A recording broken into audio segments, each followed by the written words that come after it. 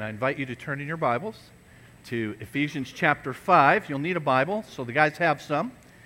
They're going to make their way to the back. If you need a Bible, get their attention. They'll get you one of those Bibles that's marked for you at Ephesians 5. Keep that as our gift to you and bring it back each Lord's Day as we look at God's Word together. We just have a couple of more messages left in our series in the book of Acts. We always observe, though, the Hallmark holidays, and so today being Father's Day, we have a message that's centered on that theme. American culture is extremely confused about what it means to be a man and what it means to be a woman. That's because the culture at large has no authoritative source from which to get answers and on which to base life and its most fundamental issues. It's gotten so bad that at her confirmation hearing before the Senate Judiciary Committee last year, President Biden's nominee and now Supreme Court Justice Ketanji Brown Jackson was asked a simple question: can you provide a definition for the word woman? USA Today described her response saying, Jackson, appearing confused, responded, "I'm not a biologist." Now on this Father's Day, just so there is no confusion, when I speak of men and fathers, I'm referring to those of you whose birth certificate says male, as determined by non-biologists who could observe your anatomy. When an expectant couple does what we call a gender reveal, they're basing the determination on what ultrasounds show about the child's anatomy. Thankfully, I can refer to men and fathers today, and all of you who are here and who fit those categories know what I mean, and indeed you have a birth certificate that reflects a pretty straightforward understanding. Matters may indeed become even more confused for the next generation, but for now at least, the birth certificates of all adults bring clarity and not confusion. But come what may, we have God's Word. And it tells us plainly this: at the very beginning of human history, God created mankind in His own image. In the image of God, He created them, male and female. He created them. God's Word also tells us why He created male and female and the roles that He has assigned to each. We're reminded then of that this morning. We're going to see some practical ways that men on this Father's Day can fulfill their God-given roles in the home. Let's bow then and ask God to help us. Our Father, we thank you that we can gather on this day and set it aside on the Lord's Day as we worship you to focus on what you say about men and about their God-given roles as fathers. I ask you to help me, help all of us who you have given that blessed and awesome and daunting task to listen carefully, to appropriate your truth to our lives, to apply it so that we can better glorify you. We pray this in the name of Jesus. Amen. Now, you should have received an outline for the message when you came in today. And I say, first of all, in that outline, that men are created to lead in the home. Verse 22, as Pastor Larry read for us in Ephesians 5, says, "Wives, submit yourselves to your own husbands as you do to the Lord. For the husband is the head of the wife, as Christ is the head of the church's body, of which He is the Savior." Now, the issue of roles in the home and church is really a fair test of our belief in the authority of God's Word. Because it's an issue that's fraught with misunderstanding, and it's sometimes used to justify the sin of abuse on the part of sinful men. But assuming that it can indeed be understood and it can be obeyed in a way that not only avoids misuse but results in flourishing by both men and women and their children, then I suggest we consider what God says and we put it into practice. We are Bible people, and we do what the Bible says without caving to the inevitable pressure to accommodate the world's thinking and desires. That pressure is so inevitable that Scripture wants us and warns us that we must withstand it, saying famously in Romans chapter 12, do not be conformed to this world. Do not be squeezed into the world's mold, but be transformed by the renewal of your mind. The further the world drifts from even laws of nature, not to mention the commands of Scripture, then friends, the weirder we're going to look and the more pressure there's going to be to conform. And when and if that happens, I hope we will respond by appealing to our authority, God's Word, the Bible. Several years ago, I heard John MacArthur tell of his church being boycotted by some feminist groups who were opposed to the church's teaching on these matters. And he said there were reporters outside the building who were putting microphones in the faces of their members as they left the service. But consistently, the members would simply say, we just believe what the Bible says. We just follow the Bible. Now, protesters tend to aim at large targets like Grace Community Church, where John MacArthur leads. But we could have occasion to have similar treatment in the future, as we plan to do a series even this fall and send mailers out to the community, a series on what the Bible teaches about sex and gender. And I hope that our church will respond as theirs did when and if that happens.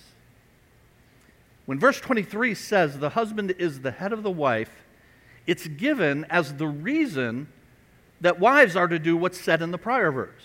Verse 22, submit to your husband's leadership. Why should I do that? Why should women do that? Because verse 23 starts, notice, with the word for, or because. Because the husband is the head of the wife. And despite attempts by evangelical feminists to make the word head in that verse mean something other than authority, that is in fact what it means. And that's supported as well by the teaching of Scripture going all the way back to the beginning. So I say in your outline that male leadership was established at creation. Genesis chapter 2, we have a prolonged explanation of the sixth day of creation. So in Genesis chapter 1, you have the 6 days mentioned and what were made on each of those 6 days. On the sixth and final day of creation, God's crowning achievement, humanity, is made. But then he devotes chapter 2 to now expanding on that sixth day in some detail. And in doing so, here's what Scripture says. The Lord God took the man and put him in the Garden of Eden to work it and take care of it. And the Lord God commanded the man, you are free to eat from any tree in the garden, but you must not eat from the tree of the knowledge of good and evil, for when you eat of it, you will surely die. Now notice that it is Adam who was created first in God's divine order, and Adam is spoken to first by God to receive in effect his marching orders. And the woman is made second, and she is brought to the man. That chapter goes on to say, the Lord God made a woman from the rib he had taken out of the man, and he brought her to the man. Now let me stop here for a moment and recognize that some of you wives are cringing at where this is going. Because the last thing that you need in your home is for your husband to be emboldened in his selfishness by being told that he's the man of the house and you're supposed to follow him. He uses his authority for himself and not for my benefit and those of our children. And now on Father's Day, the pastor is giving him more justification for doing that. And I just want to say that I am not giving justification for selfish leadership, and more important, God does not either. So men, this teaching is not so that you can boss everyone around and make life as comfortable as possible for yourself.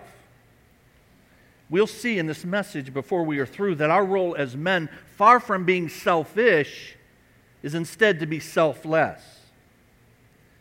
The 17th century British preacher Matthew Henry pointed out beautifully the implication of how God created the woman. He said this, the woman was not made out of his head to rule over him, but neither was she made out of his feet to be trampled on by him, but out of his side to be equal with him, and near his heart to be beloved. But that order of creation is indeed significant.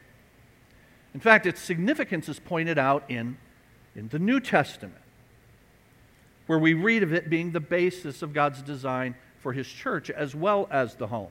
Here's what 1 Timothy 2 says. I do not permit a woman to have authority over a man, because Adam was formed first, then Eve. Now, if you've been following the news, you know that the Southern Baptist Convention has been tied up in knots over the last several months, and they had their annual convention this past week where they had to deal with this issue. And some churches were dismissed from the convention because they refused to follow what God says with regard to this. Given what God has said about this matter, it's a shame that what many have written about in the last several years is true. It's called the feminization of the church. There's all kinds of stuff being written about that over the last couple of decades. And it's about the fact that so many of the faithful people in our churches, those who volunteer and keep the churches going, are in fact women. In many evangelical churches, professing Bible-believing churches, the men are nowhere to be found.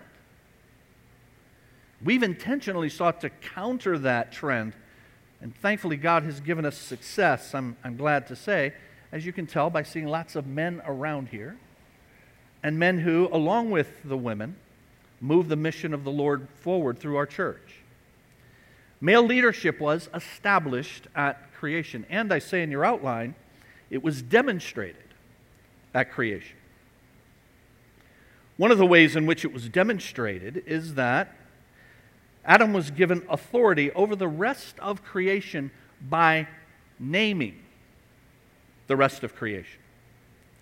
Genesis chapter 2 goes on to say this. The Lord God had formed out of the ground all the beasts of the field and all the birds of the air. He brought them to the man. Now that's going to be important. That's why I have it underlined. He brought them to the man. We're going to be reminded in a bit that he brought the woman to the man as well. He brought them to the man to see what he, the man, would name them. And whatever the man called each living creature, that was its name. So the man gave names to all the livestock, the birds of the air, and all the beasts of the field. And it goes on to say, then the Lord God made a woman from the rib he had taken out of man, and like he had done with the other portions of creation, he now brought this marvelous creation to the man. And the man said, in song of praise to God, this is now bone of my bones and flesh of my flesh. She shall be called woman, for she was taken out of man. Now you see this convention in the ancient Near East, that the power to name something or someone showed authority over it or them. We see it when officials were installed by kings and emperors. For example, the Bible says in 2 Kings, Pharaoh Necho made Eliakim, son of Josiah, king in place of his father Josiah, and changed Eliakim's name to Jehoiakim to show who's in charge. And we read in the next chapter, Nebuchadnezzar took the king captive to Babylon. He made Mattaniah, his uncle, king in his place and changed his name to Zedekiah. And then in that familiar story, one that many of us know about Daniel and his 3 friends who were taken captive in Babylon, removed from their home in Jerusalem and Israel, that one of the first things Nebuchadnezzar did was to change their names from Jewish names to Babylonian. So the Bible says the king ordered the chief of his court officials to take some of the Israelites captive, and among these were some from Judah, Daniel, Hananiah, Mishael, and Azariah. And then it tells us the chief official gave them new names. To Daniel, the name Belteshazzar. To Hananiah, Shadrach. To Mishael, Meshach. And to Azariah, Abednego. Now, with that background and that understanding, then what we're told in the 3rd chapter of the Bible is important for understanding God's structure in the home. Because chapter 3, we're told this. Adam named his wife. Eve. So naming was a convention in scriptural times and in the ancient Near East of showing that one had authority over. Male leadership was demonstrated by the naming process in Genesis 2 and 3, and it was also demonstrated when Eve was made to be Adam's helper.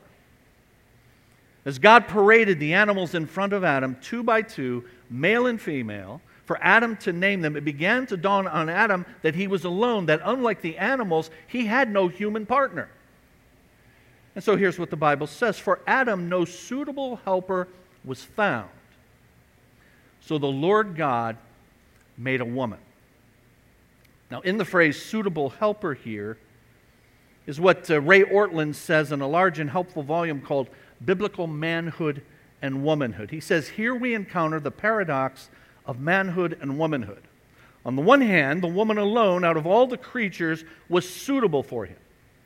She alone was Adam's equal.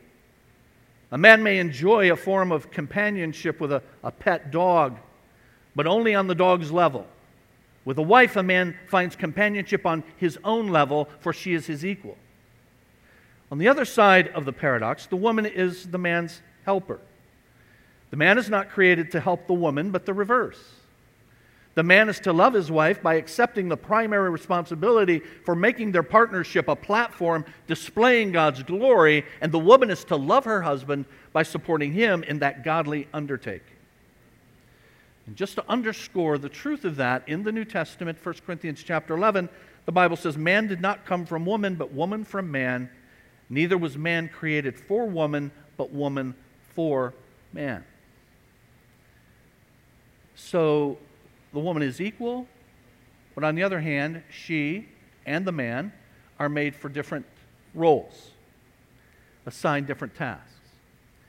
We see an illustration of this, friends, in something that all Orthodox Christians believe in, what we call the Trinity or the Triunity. The Trinity, most of you know, is that there is one God in three persons. So God the Father, God the Son, and God the Holy Spirit are the one true and living God. You and I cannot get our minds around that. The day you figure out everything about God, you become God, and that ain't going to happen. Okay? But He's one God in three persons, and the Bible teaches that they are equal, all of them in their essence, in who they are, Father, Son, and Holy Spirit, but that the Son submits to the Father. And so that submission on the part of God the Son to God the Father in no way detracts from his equality with God the Father, as indeed God. And the Bible teaches the same for men and women or any other roles that are played among humans. All of humanity is equal before God. And so Galatians 3:28 says, in Christ there is neither male nor female. We are all one in Christ. But that doesn't eliminate different functions for us to carry out any more than it did and does within the triunity. And so Ortlund goes on to say, in the partnership of two spiritually equal human beings, man and woman, the man bears the primary responsibility to lead the partnership in a God-glorifying way. And so men, we were made to lead in the home. But, I say in the outline, we've fallen behind. What we've seen so far is God's original design. It is still His design for roles in the home. But matters have become infinitely complicated with the entrance of sin into God's world. We call the first act of sin in the human race the fall, and so I have the word that you filled in, fallen, in quotes.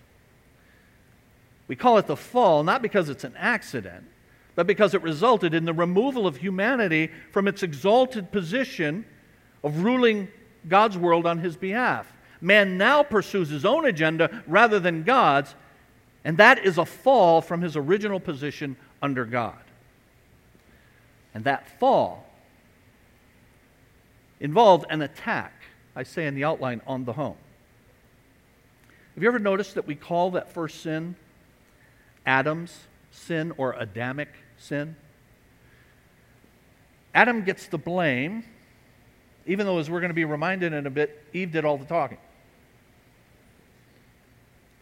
So we call the first sin Adam's sin rather than Eve's, even though she was more actively involved than he was. Romans chapter 5, sin entered the world through one man. And that's because the first sin involved an abdication of responsibility on the part of Adam. And in the New Testament, that is used as support for why men are to, despite our temptation not to, we are to lead. And so in the New Testament, again, I do not permit a woman to have authority over a man, because Adam was formed first, then Eve. We've seen that Adam was created first, and he was to lead his wife, and Eve was given to him as a helper, that he was indeed to lead, but he failed to do so. And that then, Adam was not the one deceived, it was the woman who was deceived. So this is saying that God's order in the home was violated in the original sin of humanity. It was supposed to be the man first and the woman helping him. But in that first sin, that order, that structure, was attacked. It's not that the woman was more susceptible to deception, but rather the mere fact that it was the woman playing the dominant role was contrary to God's intention. One New Testament scholar, Dwayne Litvin, has said this: some see Paul arguing here that women, as represented in their archetype Eve, are more gullible and thus more susceptible to error than men. And thus they say females should not be in places of teaching or authority for that reason. But rather, Paul is saying, in effect, look what happens when the creation order is reversed and the man abdicates the leadership role. And indeed, it was the woman playing the primary role in the fall. I remind you of this from Genesis chapter 3. Now the serpent was more crafty than any of the wild animals the Lord God had made. He said to the woman, did God really say you must not eat from any tree in the garden? And then it goes on to say, the woman said to the serpent, we may eat fruit from the trees of the garden, but God did say you must not eat fruit from the tree that is in the middle of the garden, and you must not touch it or you will die. The dialogue continues. You will not surely die, the serpent said to the woman. God knows when you eat of it, your eyes will be opened. You will be like God, knowing good and evil. And then when the woman saw that the fruit of the tree was good for food, pleasing to the eye, desirable for gaining wisdom, she took some and ate it. Now, if you're paying attention, you should be asking yourself, hey, where's the guy who was made first? Where's the guy who was given the original instructions before the woman was ever created at all? Where's that guy? Isn't he supposed to be leading his home? Why is he not around while his family is headed for spiritual disaster? Not to mention the rest of us who are his children. Adam, where are you? And here's what the passage says. She also gave some to her husband, who was with her. So where was Adam in all of this? The text tells us Adam was there with Eve. And in fact, it should be noted that all the verbs in this section are plural. From verse 1 of Genesis chapter 3, where the serpent addresses the woman, but he uses the plural you, to the woman's use of an inclusionary we, and the serpent's description of the results formulated to both, there's every indication that both are there, Adam and Eve. The fall involved an attack on the home and the structure that God made for the home, and a failure to follow that structure. And it resulted then, I say in your outline, in confusion in the home. So God said to Adam, the Bible says, have you eaten from the tree that I commanded you not to eat from? Notice who it is that God calls out. God already knows everything that's transpired. He already knows about the dialogue between Satan and Eve, the woman. He already knows about all that. And yet, who does he call out? Adam. have you eaten? He addresses him because he's responsible. And like any good man, Adam promptly proceeds to blame his wife. First two words out of his mouth are the woman. The man said, the woman you put here with me, she gave me some fruit from the tree and I ate it. And from this day forward, blame shifting to others, including blame shifting to God, which is what is implied here. It's the woman you gave me. So it's her fault and it's your fault, and now all of that became natural. The first sin involved an attack on the home, and a successful one at that. Blame shifting and more then began here. From this day forward, the battle of the sexes becomes natural.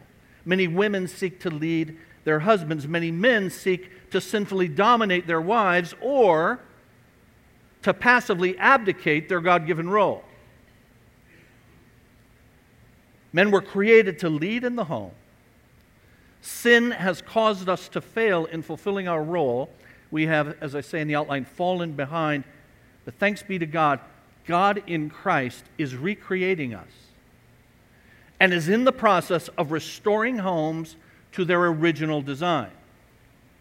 Rather than men sinfully dominating their wives or passively abdicating their responsibility, Christian men are called to do what I say in the outline. Serve in the home.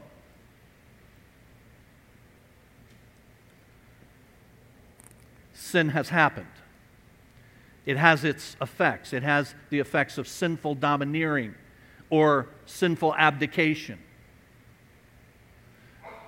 that we see in our homes. And God is restoring what He originally designed through the gospel and through people who obey the gospel, that causes men then to move from being tyrants or men who are absent to men who actively serve in their home. They do so a couple of ways. The first is by loving leadership. Verse 25 of Ephesians 5 says famously, "Husbands, love your wives, just as Christ loved the church and gave Himself up for her." Over the years, you've heard me give this working definition of love as doing what is in the best interest of another. Doing what's in the best interest of another. And so a man must act on behalf of his wife. He does what's in her best interest. He does what's in the best interest of his children. And he must act and be active in doing so. But in order to do that, he's going to have to know, first of all, his wife.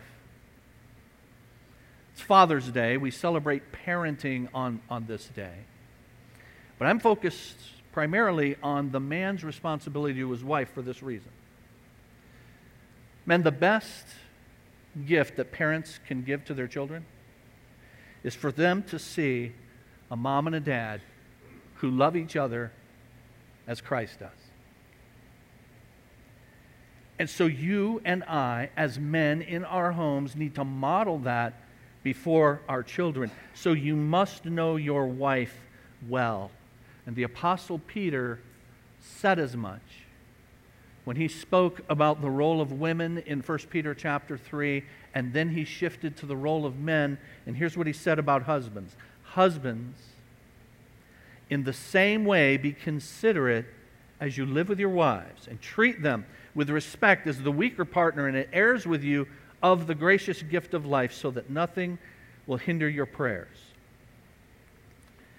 When Peter says to we husbands, be considerate in the way you live with your wives, when we speak of someone being considerate, a considerate person, we often use that to mean they're polite, they're well-mannered, they're considerate. But it's actually the word for thinking. In fact, the King James says of this verse, husbands, dwell with your wives according to knowledge. Know them. Consider them. So it's not considerate in the sense of polite or thoughtful. It's considerate in the sense of consider this. Think about this. Think about this woman, this partner that God has given you. So husbands, be considerate, be thoughtful. Think about your wives as you live with them. It means at least three things. It means that we men, fellows, must know women in general. Something about women in general. Now, by definition, what I just said is generalities. But in general, you're going to find a host of traits about your wife that are different from you. And so treat her accordingly as a woman and God's gift to you in that form. But then you also must seek to know your wife not just as a woman in general, one among the many, but rather your wife in particular. With her particular personality, her particular penchant, her particular weaknesses and strengths, her particular desires. You get to know her. You consider her in particular. That means things like, talking.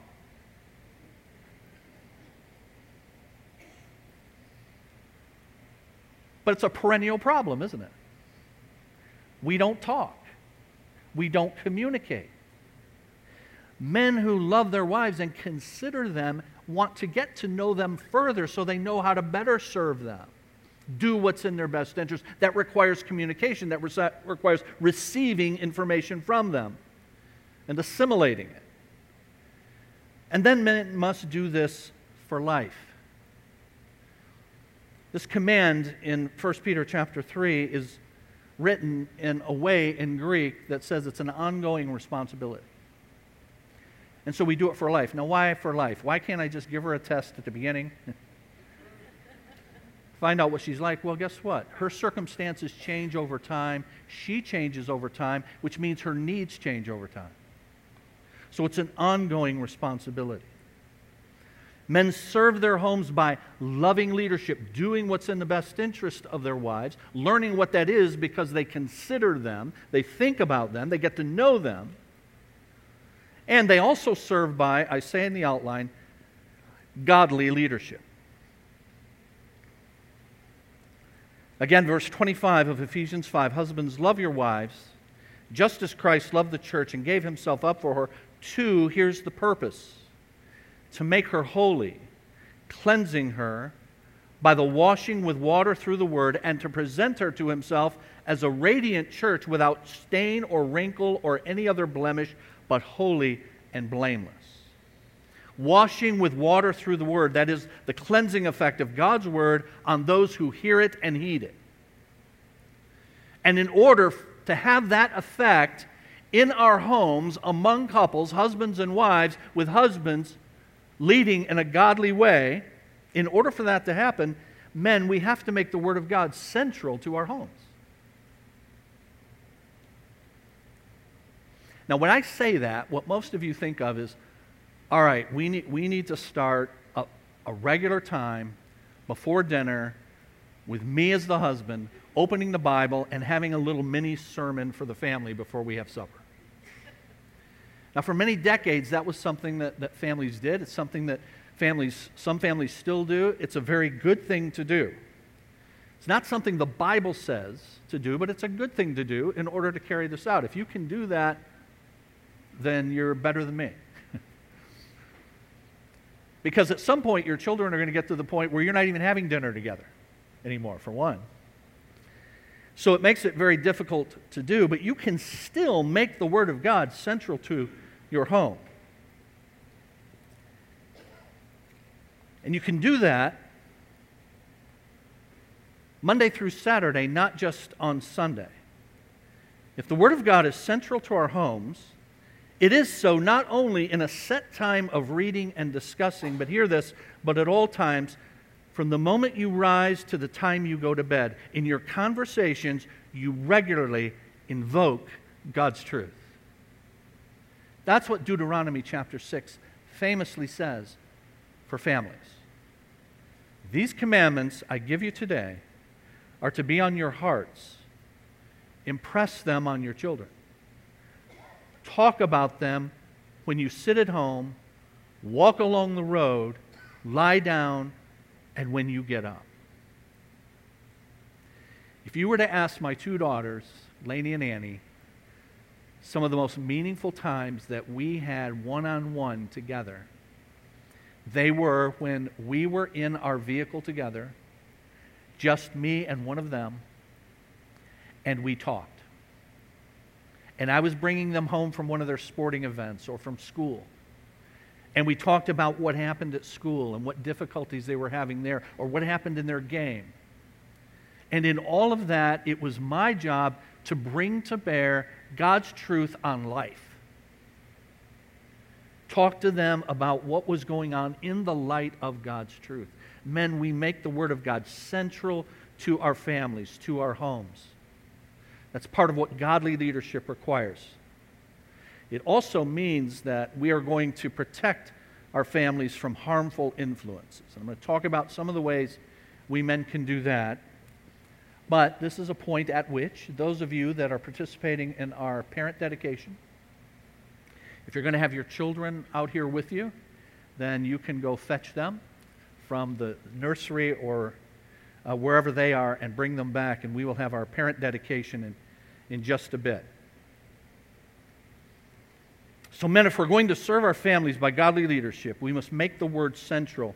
And according to the last part of verse 27 of chapter 5, it teaches that we must protect our families from harmful influences. Our objective for our families is the same as that of Christ for His church. Verse 27, to do this, present her to Himself as a radiant church without stain or wrinkle or any other blemish, but holy and blameless.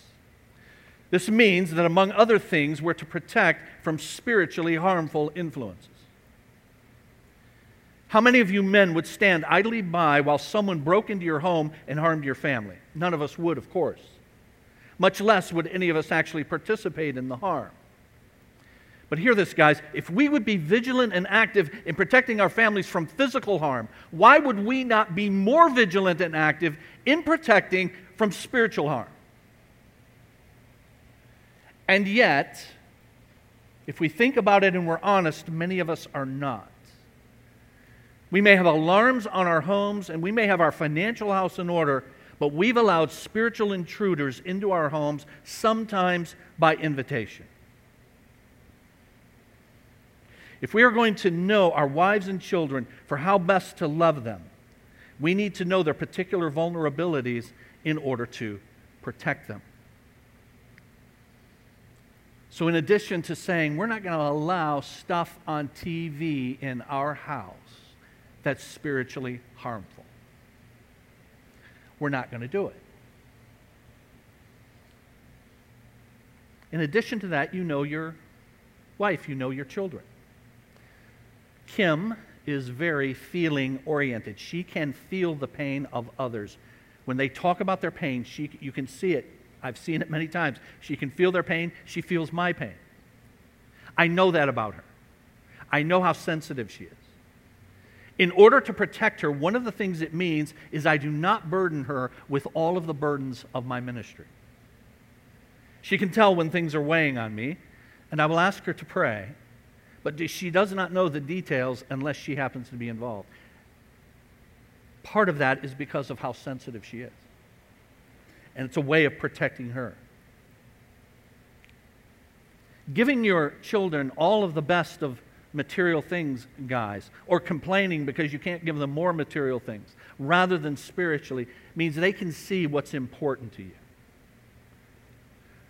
So establish some rules in your home. Set godly priorities about what's most important, spiritual over material. Rules don't change the heart, of course, but good rules point us to where the heart should be, even when the heart's not in it. And so I recommend you have standards for yourself and for your home. In summary, men love Jesus.